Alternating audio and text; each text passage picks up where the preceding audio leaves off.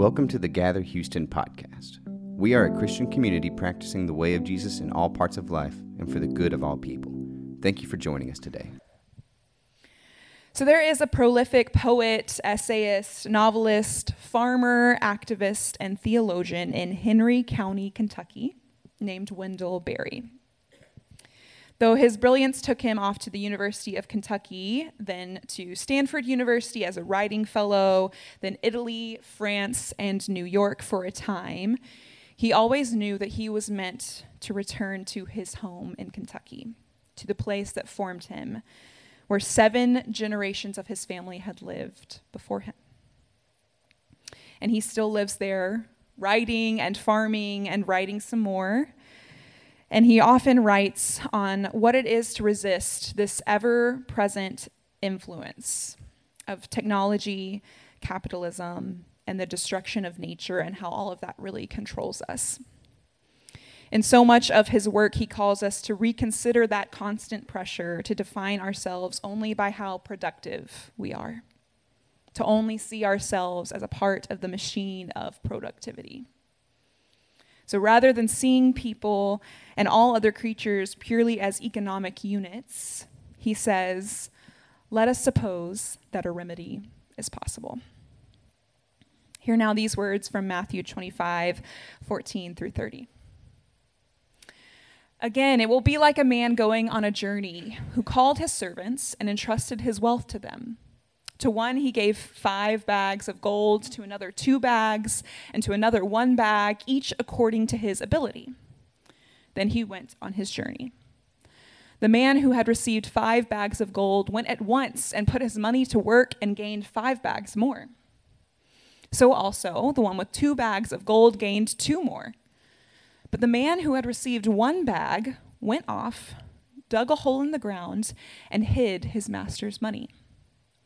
After a long time, the master of those servants returned and settled accounts with them. The man who had received 5 bags of gold brought the other 5. Master, he said, you entrusted me with 5 bags of gold. See, I have gained 5 more. His master replied, well done, good and faithful servant. You have been faithful with a few things. I will put you in charge of many things. Come and share your master's happiness. The man with 2 bags of gold also came. Master, he said, you entrusted me with 2 bags of gold. See, I have gained 2 more. His master replied, well done, good and faithful servant. You have been faithful with a few things. I will put you in charge of many things. Come and share your master's happiness. Then the man who had received 1 bag of gold came. Master, he said, I knew that you are a hard man, harvesting where you have not sown and gathering where you have not scattered seed. So I was afraid and went out and hid your gold in the ground. See, here is what belongs to you. His master replied, you wicked, lazy servant. So you knew that I harvest where I have not sown and gather where I have not scattered seed? Well then, you should have put my money on deposit with the bankers so that when I returned, I would have received it back with interest. So take the bag of gold from him and give it to the one who has 10 bags. For whoever has will be given more, and they will have an abundance. Whoever does not have, even what they have will be taken from them.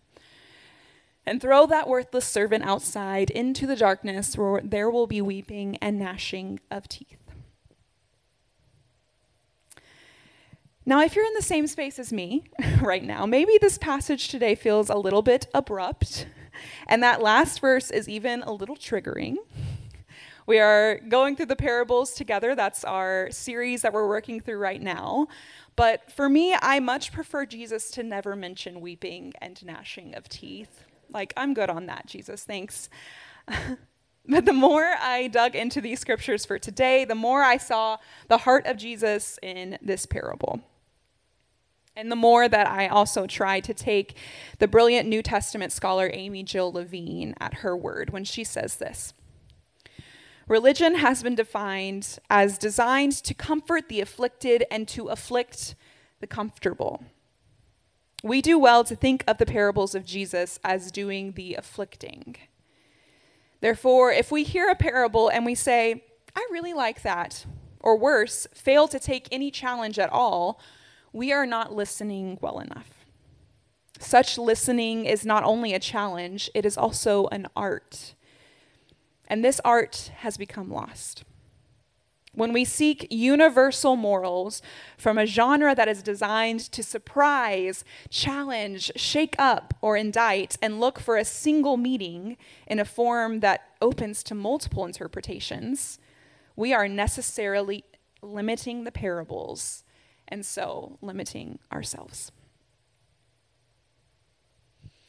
For many of us, hearing the word talents might automatically make us think of our own gifts and talents that we have, as we read the parable of the talents today. Maybe your mind goes to the many reality shows, like America's Got Talent, Britain's Got Talent, or so on and so forth. Maybe you think of the many weird and wonderful talent shows that you've been to or been in. Has anyone have a talent show that really sticks out to them? Yeah, I think about like elementary school talent shows and kind of cringe at myself a little bit. I was convinced I was going to be a pop star one day at that point. But what's quite fascinating is that the way we use that word, talents, as we know it, is actually inspired by this parable that we just read. Many scholars think that because this parable was so widespread, talent became a word for using what you have been given for the kingdom of God. So when we look at the Gospel of Matthew as a whole, a little bit of Bible background for you here, the author of Matthew maps out the book over 5 models of discourse. And in our passage today, we are in the 5th of those 5 discourses. So it helps to look at these verses in the context of the chapter and a half or so before it. They follow an A-B form, with the A's addressing always being ready for Jesus to return, and the B's, like ours today, on using one's gifts and talents wholeheartedly while we wait for the return of Jesus. So while you may associate this parable with sermons on stewardship and giving and making sure you're wise with your money, there may be another good or even better interpretation in this. Another quote from Amy Jo Levine. Contrary to what might be modeled by some best-selling televangelists, this parable does not justify a gospel of economic prosperity. Instead, it challenges believers to emulate their master by using all that God has given them for the sake of the kingdom. So in the time that this gospel was written, the disciples of Jesus and beyond really anticipated his return, even within their lifetime. They worked and they used their gifts and talents, but they also fully prepared for his return soon. So I believe this must be a priority for us as well. For me, growing up, it often felt like Christianity was just another form of escapism. Let's get our fire insurance and then just wait and twiddle our thumbs until we're finally united with Christ, right? Just check the box of salvation. So while I do hold on to that hope, I also believe that the time that we have been given is right here and right now. That our lives are not meant to be wasted in waiting for heaven, but that we are called to seek out what makes us come alive, to know ourselves fully, to enact justice, and to find rhythms of rest, grace, and passion throughout our lives here and now. An example of what this could look like might be taking seriously what it means to care for our earth. In the documentary on Wendell Berry, who I spoke on in the introduction, it's called Look and See, and he speaks on how technology in agriculture has resulted in us being separated from the earth, from the food we eat, even how we've really destroyed the ground. So along the lines of this escapism to heaven, there are many who plunder the earth and live as if all that we have is meant to be used, even abused. Many would say this dominion we've been given must mean that we can do whatever we want with the earth, right? Instead, it is of the utmost importance that we see how climate change impacts the poorest of the world most. Animals, nature, people in developing countries, they are the ones who do not have control over the way natural disasters, pollution, and many other things results in impacting them the most. They suffer the most. And as people who are followers of Christ, we cannot turn away from the suffering of our fellow image bearers. Instead, in all of this, we hold to the both and of hope for the future. Yes, but we are also stay fully present here and now, serving and loving and remembering the least of these. So now let's get down into the really difficult stuff of this parable here.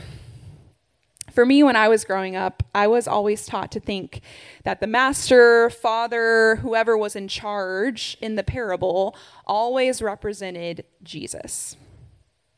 But I have found that instead, Jesus may be giving a more concrete example of what it looks like to live fruitfully in the waiting. Maybe even an in-context commentary of what life might be like while he is not with us in the flesh, while he is not with his disciples in the flesh anymore. Especially because people who followed Jesus were often those in the lower classes, the oppressed people, the women, the poor. This parable was meant to be heard by them. This example of people who are servants of a master was not far off from the listener's context. And this parable was not to condone slavery in any way, but maybe it was a way to show how to emulate Jesus, whatever your status. And emulating Jesus can look like, for us, in our context, feeding the hungry, curing the sick, blessing the meek, and especially believing in abundance over scarcity. Something that I try to do in stories from Scripture is deeply humanize whoever I'm reading about.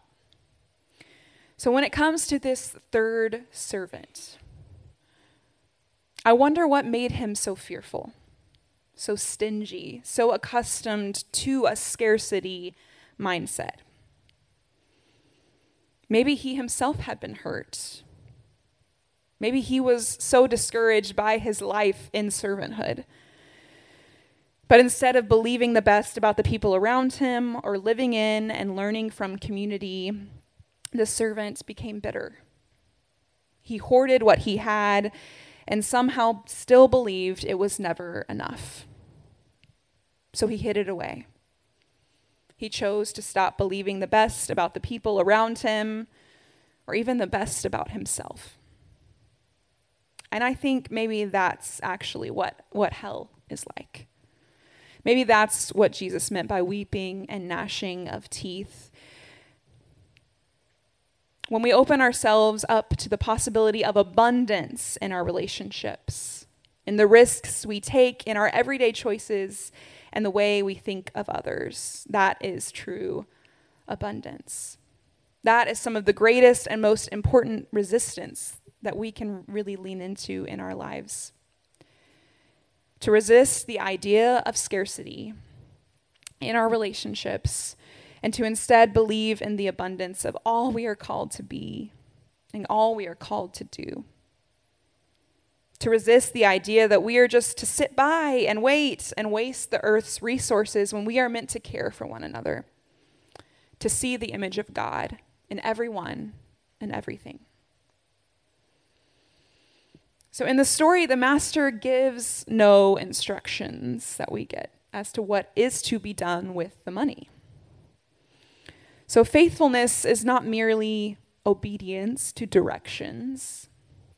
Each servant must decide how to use their time during the master's absence. The same can be said for us. There might not always be one specific path to take. not always specific directions on every decision that we need to make, although I desperately wish sometimes, like in unknown seasons of my life, that I would get that direct next step. But Jesus calls us to so much more than just that, though. We each live such a beautiful, complex, multi-layered life that is full of decisions and relationships and confusion and joy. So while we might not always have specific directions for everything, I do believe Jesus calls us to lean into self-awareness, to discover what and who we love, and to model ourselves after him. One place we can start is by listening to the words from Wendell Berry in his poem, Manifesto, The Mad Farmer Liberation Front. He says, "When they want you to buy something, they will call you. When they want you to die for profit, they will let you know. So friends, every day, do something that won't compute. Love the Lord. Love the world, work for nothing, take all that you have and be poor. Love someone who does not deserve it." Gather, this is my prayer for us today. That we would resist the pull to believe the worst about others or the worst about ourselves. That we would never fall into a scarcity mindset. That we would lean into abundance, that we would do something every day that does not compute. And let us always remember that we are loved and that we are love. Amen. Thanks for listening. If you're interested in Gather, check out our website at gatherhouston.org or visit us on Sunday at 10 a.m.